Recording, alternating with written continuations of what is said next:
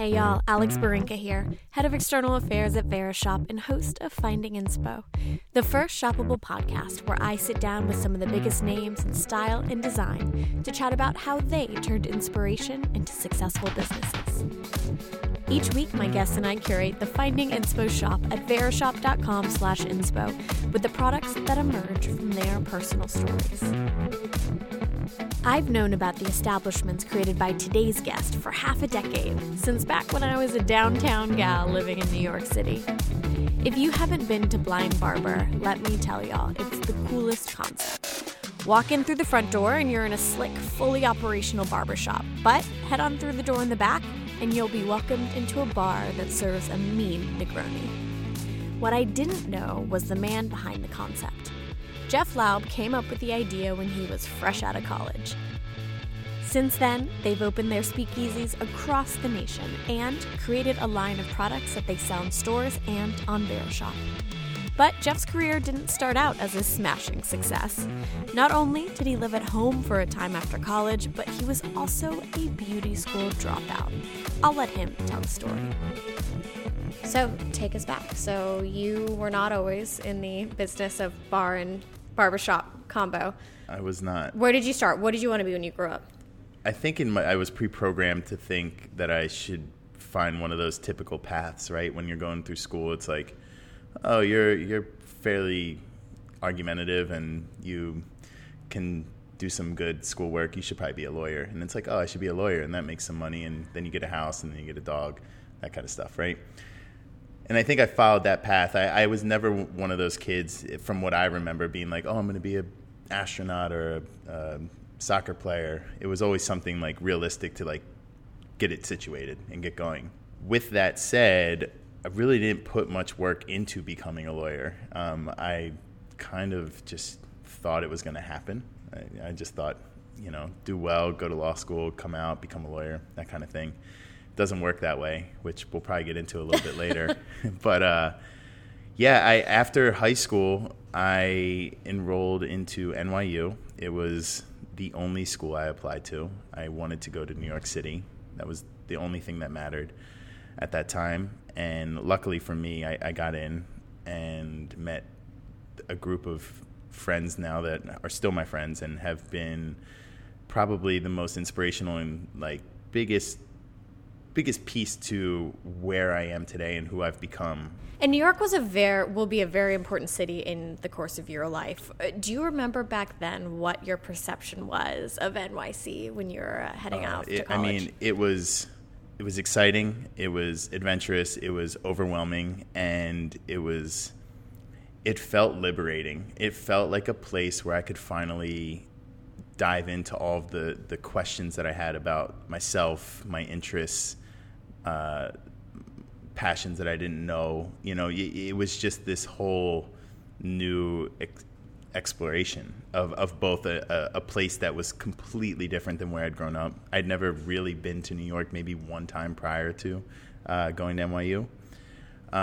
So it was this wild new place that just didn't resemble anything that I was used to, and in the same way, it opened up my eyes to a whole new way of living and thoughts and cultures and viewpoints from other people, and it just opened up everything in me. But at the time, pragmatic young Jeff wanted to join the ranks of the legal. Exactly. It was like, okay, now I'm here, and this is all exciting. There's so much wild shit happening around me, but NYU's expensive.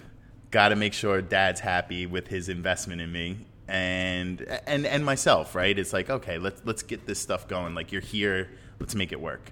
Did well enough, graduated, and I was like, all right, this is great. So let's go on to law school now. And you took the LSATs. You have to study for those, apparently. I thought if-then statements and whatnot were going to be pretty standard and something that I would just grasp easily, and they're not. I didn't do great.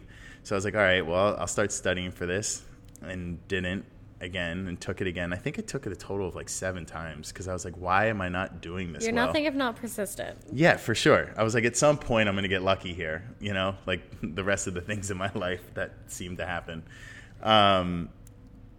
And after a couple of times, I was like, well, shit, I'm not going to law school at this exact moment. I definitely can't afford to stay here. So back to New Jersey I went. And not only back to New Jersey, but back to my mom's couch, because my room had been slightly converted to a guest room.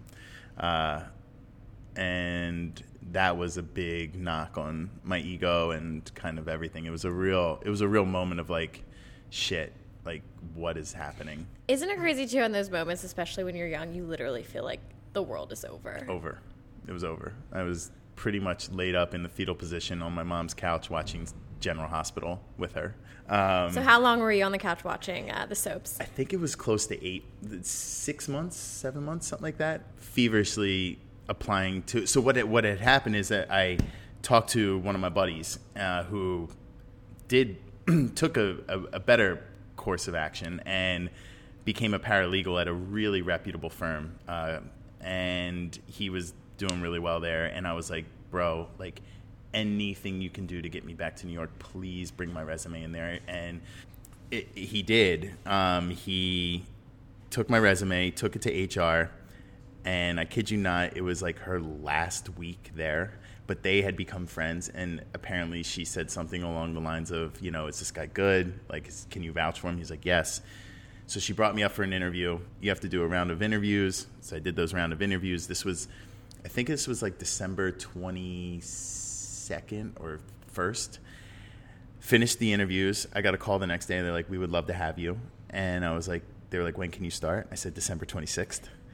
I packed up my car right after Christmas. I went to my buddy's place. I stayed on his couch. I stayed on another friend's couch until like a week or two of work went by. I had a paycheck, got an apartment. And I actually technically I shared a room in an apartment in Williamsburg with my best friend, Vinny, who's also our director of sales now. Our feet could touch, like the corners of our beds. And we didn't have a door on our bed. And we both had girlfriends. This was the hustle I was living. Very close quarters. So a little bit of couch surfing, a little bit of luck, and a lot of relationship levers being pulled. Again, my friends are the pillars upon which I kind of like stand on and survive. Like they are the ones that like keep me moving forward for sure. And hopefully it becomes reciprocated, right, in some form or another. But Vinny definitely saved me, and I was there for, I think it was over a year, which was interesting as like a grown up working at a. You think you're grown up? I mean, I was an adult for sure. I mean, paychecks and like health insurance, like that kind of thing. Anyway, at the law firm, 3 months in, I was like, well, this sucks. This is not. I don't want to be a lawyer. Please don't make me be a lawyer, please. But on the flip side, I was like, well, now what? What do I do? Like, I'm not going back to school. How long did you stay in that job? 3.5 years. Oh, wow. So factor of what, 10? Yeah. My math is not too great. Not enough coffee this morning. But. I can't do math either. Which was also presented the problem of figuring out what the next course of action would be for me. When it did register that it wasn't going to be my path, I dove back into what had I done, right? And really, besides being a paralegal, the only other 2 jobs that I ever had, steady jobs, was a pizza delivery guy, my favorite job of all time. Why? I had the best boss, and he's to this day a mentor of mine. This guy, Tony Mione, he ran Angelo's Pizza.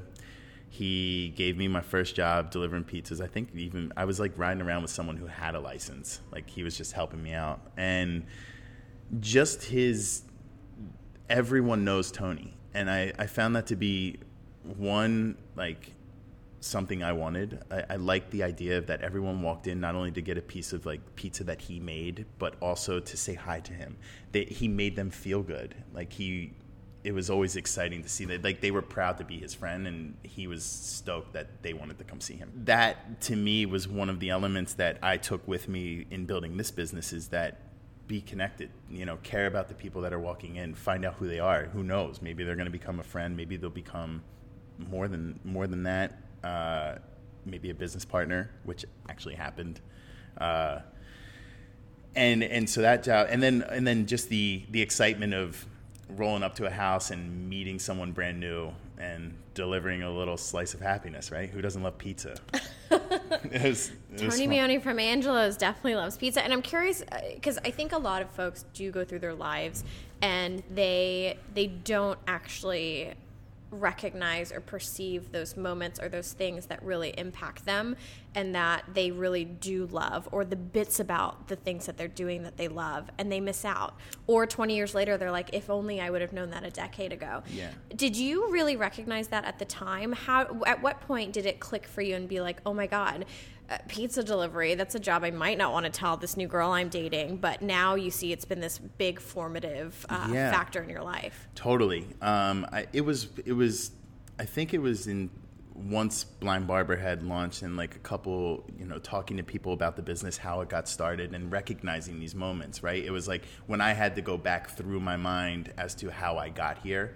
And then I started, I think as I got older, became a little more introspective. It was, going back in and then asking myself why those jobs seemed to impact me. Why did they make me feel so good? And as I got older, I became a little more of a hippie too, So at the time you were knowing you weren't loving paralegal jobs. You were reflecting on your like pizza delivery job. Next? What else? What's next? And the other job that I had was working the front desk at a salon. My mom was a manager at a salon in Cherry Hill, and from time to time I would work the front desk there, managing like the flow of the salon, making sure people knew appointments were there, checking them in, making sure the guest was comfy, robe, tea, coffee, glass of wine.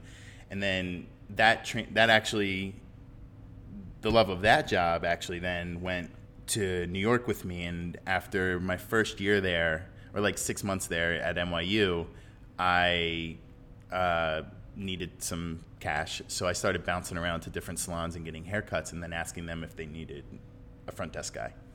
And I ran into a celebrity stylist named colorist Jason Bakke, and his husband Ted Gibson were opening a salon in the Flatiron district.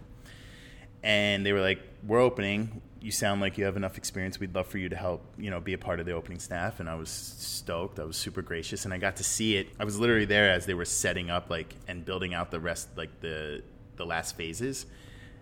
Opened it, celebrated their 1-year anniversary with them, and then watched them launch a product line or a product or two. And again, unknowingly, just seeing all this stuff, collecting it, being a part of the way that this higher caliber of salon, similar to where my mom worked, that they're pretty in line with the way they approach their services and business, just collecting all this information without really knowing it. And eventually school got a little harder as I got to my junior and senior year, so I took a break from working and focused on getting good grades in school as best I could. And so those were the two jobs. And so I was reflecting on this. I was like, if I'm not going to be a lawyer, maybe I'll become a stylist. I have all these connections with the Aveda network. I have Ted Gibson, who was an amazing boss and mentor to me. I was like, I'll give it a shot. And you can make good money doing it. I like that whole atmosphere. I love getting haircuts and kind of just, relaxing for an hour. Why not provide that same service? So I think this was like at least 2 years into being a paralegal or a legal assistant. I enrolled in Aveda Cosmetology School on Spring Street and worked at the law firm from 9 to 5, and then went to school from 5 to 10 every day. And the way school's broken up there is they do all of the book work, so it's like health codes and just like typical textbook stuff. Did really well on that. Easy, piece of cake. Then you get into like the hands-on stuff, and the first day was like sectioning hair, which was not easy for me. I don't understand how anyone does their own hair. I threw a little temper tantrum, and I was like, this sucks. Like, I'm never going to be good at this. I remember going back to a new apartment at that time and setting up those like mannequin heads, and my roommates walking in and being like, what the fuck is going on? Why are all these headless things here? And I'm just there like, out of the shower, blow drying some hair. And they're like, I have no idea what's going on. That you took in the shower with you. Yeah, but like, to get it wet. Yeah, exactly. Best of luck, Jeff. And then the second course that happened was I had to wash hair. And when I put my hands in someone random's hair, I realized that at that moment that I was never going to be a stylist. It was the grossest thing I've ever done. And luckily, that came at a moment when we were breaking for a week break. So I took a week vacation from work, went down to the Jersey Shore, where my family got a house every year. But before we get to the beach, I have to dig into this moment because you're there. You're washing some lady's hair. Yes. Who's in there? Who was she had wonderful hair. Great. It had beautiful nothing to like. Yes. Giselle hair. It was great. The most amazing head of hair you've ever seen. And you had spent, how long was the book work at? It's a couple months. I think it's a 9-month program if you're full time, and I was part time, so it was a year and a half. So I think it was like 3 to 6 months, something like that. So like I block out moments. Yeah, like a fifth of your life post college. Yeah. You'd spent working toward this thing, and then you have this epiphany with your hands in some lady's hair. How did that feel? You thought you had your life on track once. You figured out another path you wanted to take. And then, you're having a visceral reaction to the thing that you feel like you want to do for the rest of your life. Pure panic mode. I'm like, so that's it. Life's over. This is it. I'm going back to Jersey and I'm going to, I don't know, play video games or something. That's going to be my life. And then enter the beach. Yeah. So luckily I went down to the beach and my whole family was there. So mom, dad, sister, a couple friends, and then my grandparents. And my grandfather was a serial entrepreneur. Super cool. I had no idea I wanted to be an entrepreneur. It's just someone who I thought was the coolest, just doing the damn thing. And so we're sitting outside. I'm like, Pop, I need a pep talk here. Like, how am I going to get through this? I can't see myself. Like, I was like, this is good hair. I was in some really nice hair and it didn't feel right. Like, there's going to be moments where, like, that person just finished their hot yoga session and I'm going to have to dig in and I'm not going to be able to do it. I was like, do you think I should continue this path with being a hairstylist? And he was like, oh, Jeffrey, I loved my barbershop. He was like, I think it's great. He was like, what's better? You go, you get a haircut, you talk about your dates, maybe sip a beer, play some cards, hang out. And I was like, oh. And I was like, light bulb. It was literally a cartoon moment. I was like, I don't care about cutting hair as much. I was like, I cared about the atmosphere. And then it went back to the same thing with like Tony, right? It's like, I cared about the atmosphere. I don't know how to make a pizza. It was one of those, I was like, shit, like, I want to create that moment where someone walks in, doesn't feel like themselves, sits down, someone greets them. Do you want a beer? Do you want a coffee? Okay, sit down, tell all your secrets to this person who's going to then, after a half hour, have you looking in the mirror and being like, oh, there I am.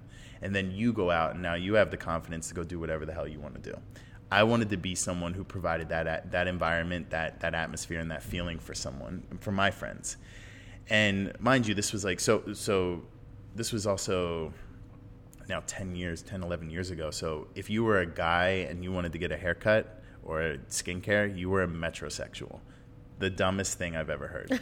It was like, how dare you groom yourself? Yeah, exactly. It's like, should I not shower? Like, is that not what I shouldn't do that? If I want to be called a guy, like, no, I want to smell nice. I like this stuff. I want to get a haircut every couple weeks and, feel good about myself and not be anything but a guy. That's it. Just want to be a human being. No problem. So went back, quit Aveda, dropped out. I'm Frenchie from Greece. I am. I'm a beauty school. Beauty school dropout. Yep, that's me. I am her. And I obviously was still at the law firm, and I told you it gets pretty repetitive, so I got pretty good at my job. So I'd finish a lot of my tasks within maybe an hour or two. And then I spent a lot of time looking up how to write a business plan. And there is this wonderful resource called businessplans.com, really reputable site. We've all heard of it. that I highly recommend, where you can type in any type of business plan, they just spit one out for you. So I copy and pasted those, replaced it bracket salon name with the name that we now have, that I came up with as I was first conceptualizing this. Cold called a bunch of people in both industries. Luckily, I had the salon contacts to like reach out and get some numbers and plug them in, even though none of them actually were accurate for what we were doing. They were accurate for them, but I didn't know how to put a business plan together. Like I said, I can't even read an Excel sheet. But I did put all the fluff pieces in there to get people excited. partners and investors. And then I Googled bar plan, and then I cold called a bunch of my favorite bars. One of them actually sent me financials, and I put it together to make it look legit.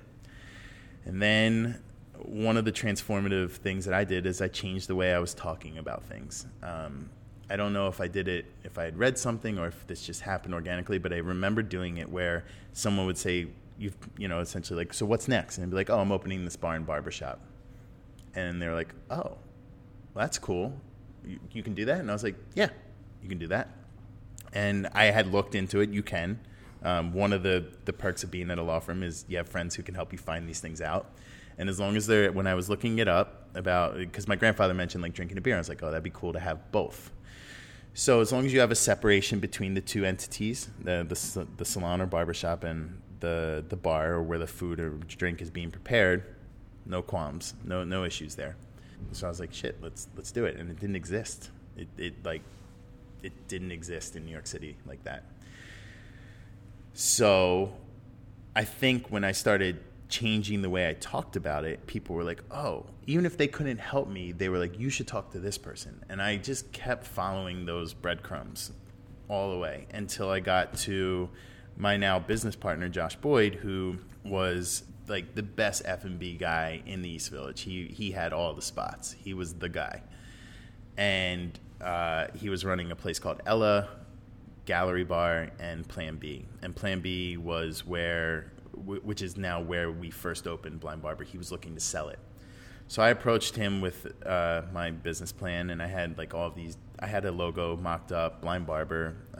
The name was all formulated, or came up with that. Do you remember that first meeting? Of course I do.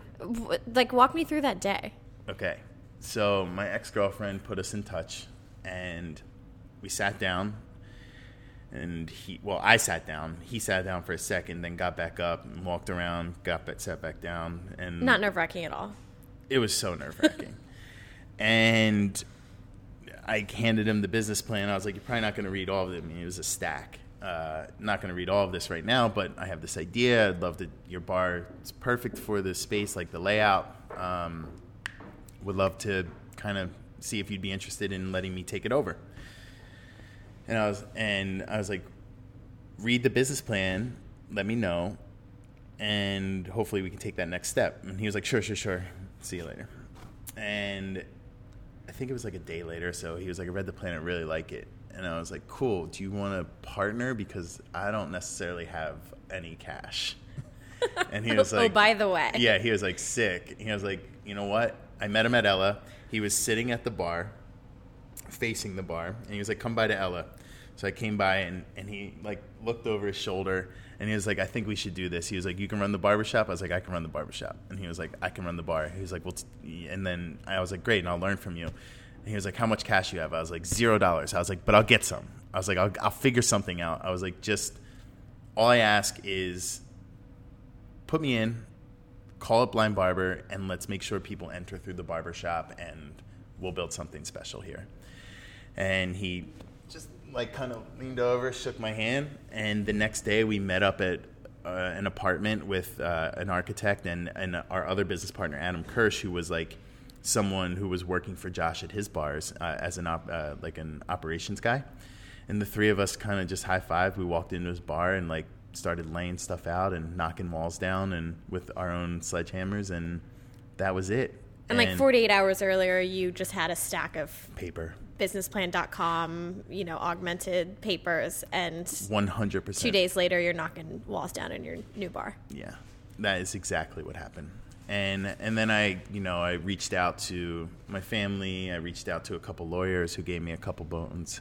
I reached out to my dad's boss. He had retired since, and I hit him up. I was like, do you remember what it means to be me? And he was like, I have no idea who you are. And I was like, well, my dad works for you. I've been at your corporate parties before. Can I have $500,000? And he was like, click. And then he sent me $5,000 in the mail, which was cool. And so I showed up to Josh with, a little chunk of change. I was like, see? And it was, for me, like, we didn't, because the bar was already his, and like he had been through so many rounds like of financing to get his bars up and running that it wasn't necessarily needed. It was just more me showing like, I'm going to do everything I say I'm going to do. to the best of my ability. And I think it was a strong testament to that. And then we opened up the doors. And when we opened up the doors, that was it. It was game on. I mean, besides having a really strong concept and an amazing team of partners who really cared about the community, seriously, the community. Josh is a man of the community. Adam grew up in New York, all of his friends were coming, just really good guys together. And then me coming on board and learning from them, things took off. And we had the cover of the New York Times online for 3 hours. We had Eater write an article about us. Eater wrote an article about how many times the New York Times wrote about us. And they're like, does anyone at the New York Times do any fact checking or talk to one another? Because you guys wrote about this place 4 times in the past week in 4 different sections. And it was just really cool. Everyone wanted to check it out. And it was a really humbling and cool experience to see like something that was on paper come to life, and now people really liked it. And so when I was in New York, I lived in the East Village right on the corner. I told you I definitely had waited in line to get into the Blind Barber right near Thompson Square Park. Across the street. Talk me through that first location, because it does seem like community does mean a lot, and your partners knew that. What was it about that first location that you can still go check out right now? Still running. What was it about that first location and where it sat in New York and how it kind of embodied that New York City spirit that helped it take off so well? I mean, Josh had that space prior. And again, Josh and Adam are both like just dudes of the community. Like everyone knows them, everyone loves them. And I think that space was, you'd have to ask Josh why he originally got it, but Tompkins Square Park is magical. I mean, everything is happening there, from kids playing basketball to the people doing the lifts on the bars to people just playing chess and, every walking dogs, the dog park, it was there. And then next to us is a pizza shop. On the other side of us is a coffee shop. It has that thing about it that it is what you think a New York City street feels like. Sitting on the bench, everyone knows you, driving by, like I said, all those things are just happening right in front of you, and then there's this beautiful park across the street. And when we were deciding on this concept together, or had agreed on this concept together, that space seemed perfect, because at the core of Blind Barber, this brand that we've now kind of built up to be a brand, that shares a name across, a couple cities and product and stuff. At the core of it, it's a bar and it's a barbershop. And a bar and a barbershop should be a part of a neighborhood. That's it. And I think that's what made that place so special, is that it never felt, it just felt like it had always been there. All of our spaces, none of them have the name on it. And it's not because we're not trying to brand it or anything, is that we feel as though the neighborhoods and the people would be more receptive to this concept if it actually does feel like a neighborhood barbershop that their kids can grow up in. Like, they come year after year after year. Same with the bar. And we find that, like, we have regulars. And I've watched kids get haircuts who have now grown up with us for the past 8 years. So that's why I think that first location was so magical, is because that neighborhood granted us that opportunity to be a neighborhood barbershop and to build the brand upon that idea of that it is about community. We weren't faking it. It was literally in the hub of what I considered New York City. That was my New York City. And we got to interact with everyone and anyone. And from there, that was our brand. Not the logo, not the colors, not the fonts. That feeling of bringing people in and being a part of what's happening in their lives, as well as them bringing their lives into our chairs and sharing those moments. And then that's what you feel when you step inside any of the Blind Barbers. Let's take a quick break for my chat with Blind Barber co-founder Jeff Laub. I wanted to remind you that, like every Finding Inspo episode, this one is also shoppable.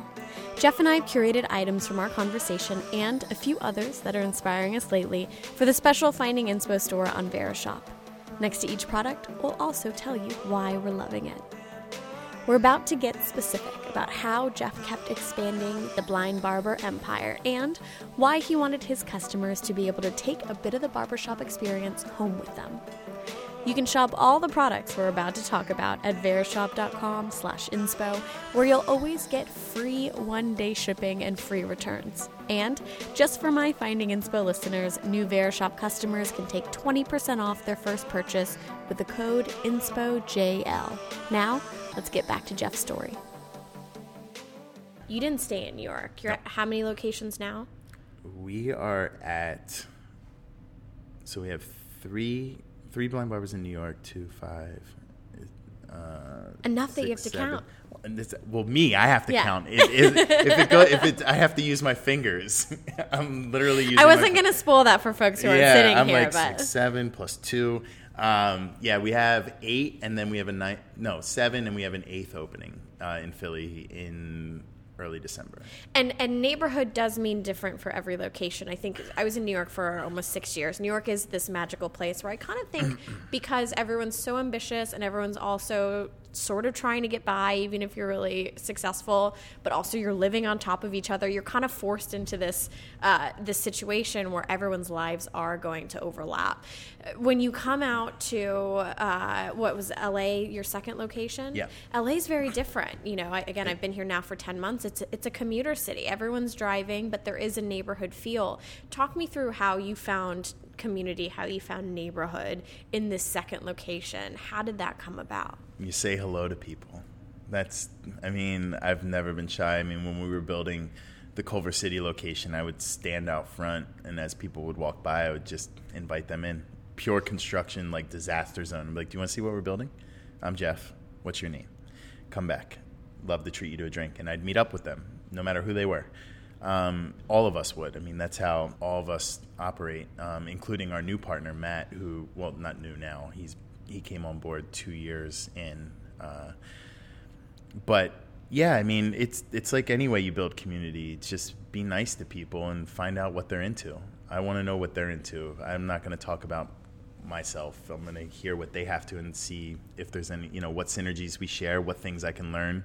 Maybe that was some of the benefit of pursuing law and being a history major, is I was curious about, digging into like what they had done, what they were interested in, and seeing how that shaped them and what they could, what we could give each other in terms of a relationship. And so that's how we built it, saying hello. It's a really simple task. And not to get not coupons, not membership. It's hi. I don't want to make light of the fact that it's hard to do what you all have done. And there must have been times or moments where you thought, oh my God, what are we doing?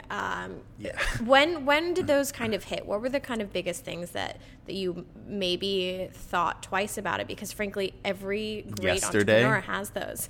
Yesterday? It's the life of an entrepreneur, right? I'm either on the highest of highs, just high-fiving everyone, this is the greatest, or I'm in the fetal position shaking and crying, just letting it all out. Because it's all, everything affects, at the end of the day, affects me, and it affects the employees that we have working who are my friends, and then tangentially it affects our loved ones. This is our livelihood. This is, we sink with the ship kind of thing. We're the cat, right? We fail a lot, right? And I don't mean that in the sense that we don't know what we're doing. It's like we now take the risks and understand that things may not go according to plan, but be cognizant and be quick to fix them, and you're going to end up better. And be resilient. We're resilient. It's like we don't quit. And I think that's one of the things that we rely on, is we're confident we'll be one of the last standing. So you have the locations, you have the physical barbershop bar combination. You come in through the barbershop, almost speakeasy style in the back. There's the bar. You now have product line as well. Yep. When did that come about? That was like 2 years in, and my friends were all doing super cool things. Like one of my buddies was making shoes and sneakers. He had his own line. He did a pop-up shop. Another buddy of mine was making all of these dope videos and really exploding on Tumblr when that was the jam, right? Rest in peace. I know, right? I think, are they making a comeback? Something like that? We'll see. Yeah. And I was like, well, this is cool. Let's drink a beer and figure out what cool shit to make. And, I don't want to sell short. I think we do things incredibly unique, but at the core of it, it's a haircut and a beer. So it's not like we were doing anything revolutionary, right? Like, we're not sending people to space. And I was like, but they still want to be a part. So how do I make them feel a part of our community, a part of our brand, and feel great about themselves when they can't sit in the chair with me? A product line. Here's your ticket in. Here's your entrance to the club, not the physical club, but like the Blind Barber Club, and us to get to know each other a little bit more, create a dialogue. And so we had a candle. We had this attitude of like, let's get creative and make some stuff. And then I had a really good friend who had gone through the process before, so I hit him up and I was like, hey, how do you make a product? And he was like, you should talk to this lab. And we put together some money from couch cushions and launched with 4 products, a pomade, the 90-proof pomade, 60-proof wax, our Watermint Gin shave cream, and RIP, our Watermint Gin aftershave, which has transitioned into a daily face moisturizer. I put those into a suitcase and walked around New York City, went to the New London Pharmacy, went to C.O. Bigelow, and asked to have meetings and set up meetings with my colleague and pitch them, and they picked it up, 4 SKUs. And then we were approached and worked with a sales agency who had some relationships with like Barney's and Mr. Porter, and we still only had 4 SKUs in this candle, and they liked it. They liked the story. So here was this little brand with 2 shops and 4 products total. Didn't think about shelf space, didn't think about any of that stuff. And I was like, we were selling on Barney's and Mr. Porter, and it was kind of, it was like a real testament to like, this is working. This is working. People, even though it's, again, like in a sea of sameness, like there's a million pomade brands out there. There's a million shave cream brands. There's a million bars and barbershops. We were doing something innately that was unique, and it was just our attitude, and I think that was really resonating with people, and like it then gave them the confidence to talk about the product and to have confidence for it to be on their shelf. And I cannot overstate enough how much I'm hearing that the hustle that you all put into it, the actual literal shoe leather on the pavement, getting out there in front of people, not hiding behind an email, not just, shooting off text messages and tweets or whatever, actually getting in front of people. That is something that I feel like you cannot underestimate the power of. And it seems like every step of the way for you, you have been able to both put yourself out there and ask for help, Always. which is another, Always. thing that a little too much hubris, and you might never get the help you want because you never ask for it. Takes a village, and this was my baby, right? And that's like, it takes a village to raise a baby. And I'm even recognizing that with my own son, who's 2 years old now, is like, I don't know everything. I do need help.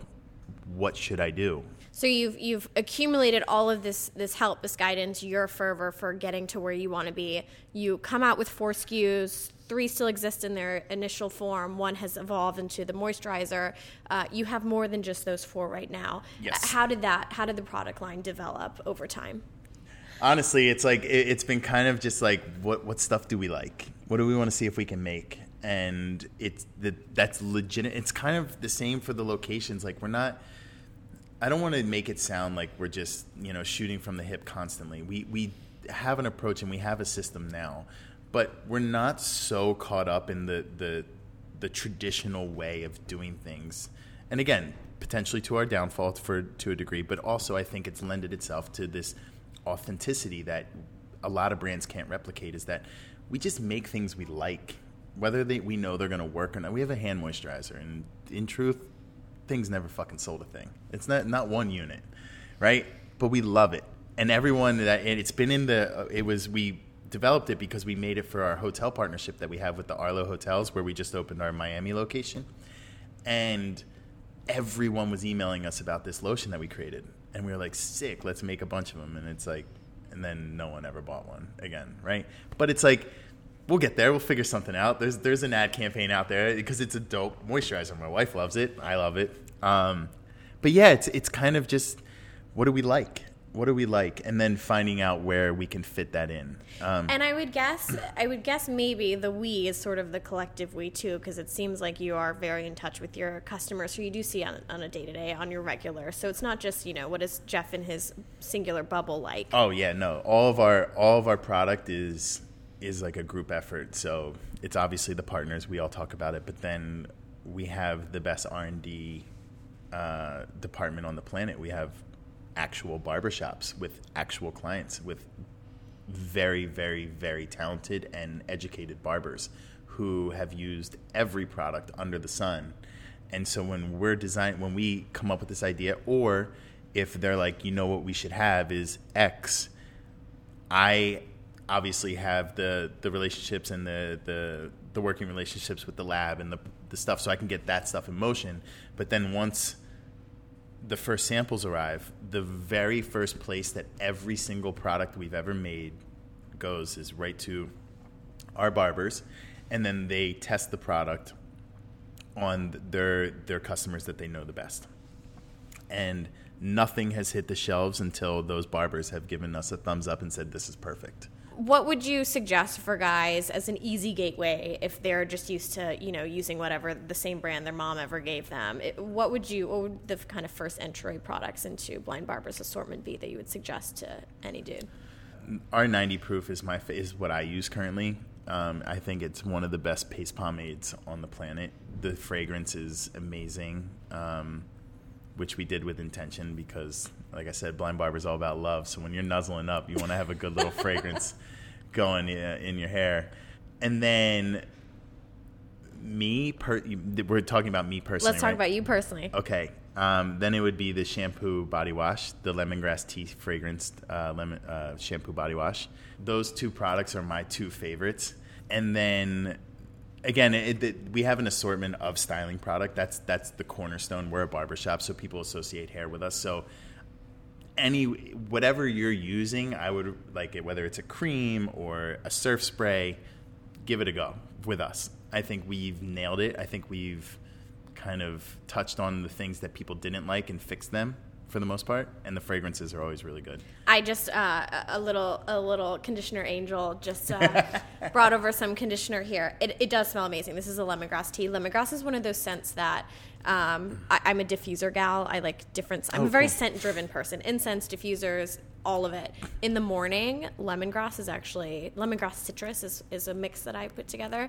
This conditioner is hitting me with that same kind of vibe. It's like very happy, bright, like will wake you up. And I guess that's what this shampoo smells like also. That is, and it's funny. That's exactly, again, I wrote a little story about a guy who was like mowing his lawn in the morning and the fresh cut grass and then a glass of iced tea. And like we worked with our fragrance house to kind of like bring that to life. And the idea was that you are showering in the morning. We wanted you to wake up, right? Like time to make the donuts. And this isn't like cloyingly sweet either. It's no. like a very nice, subtle kind of smell. Everything that we make is subtle. It should never overpower like the fragrance that you want to wear, but it should do something for you when it's being activated and used. And then in turn, if it does linger, it's going to be ever so subtle that someone gets lost in that detail. And that's something important to us, is like the details of the things we do. Nothing should overpower, but we want these little Easter eggs, these little details for our customers and our friends to find, because that's when they notice that we pay attention, A night out at Blind Barber in Culver City really was some of the most fun I've had in the months I've lived here in LA. I was thrilled to hear we were bringing Blind Barber products on to Verishop. Now, do me a favor. Before you move on to the rest of your day, please rate this podcast. Those 3 seconds make a huge difference in helping our show get out there. And if you really love what we're all about, share this episode on social. You can find me on Instagram and Twitter at Alex Barinka and the show at Inspo Podcast. Don't forget to head on over to see both Jeff and my favorite products, including Blind Barber's line of grooming and hair care products, at verishop.com/inspo. And just for my listeners, new Verishop customers can take 20% off their first purchase with the code INSPOJL. This podcast was produced by me, Alex Barinka, with production and editing support from Wonder Media Network. Thank you so much for listening, and see you soon.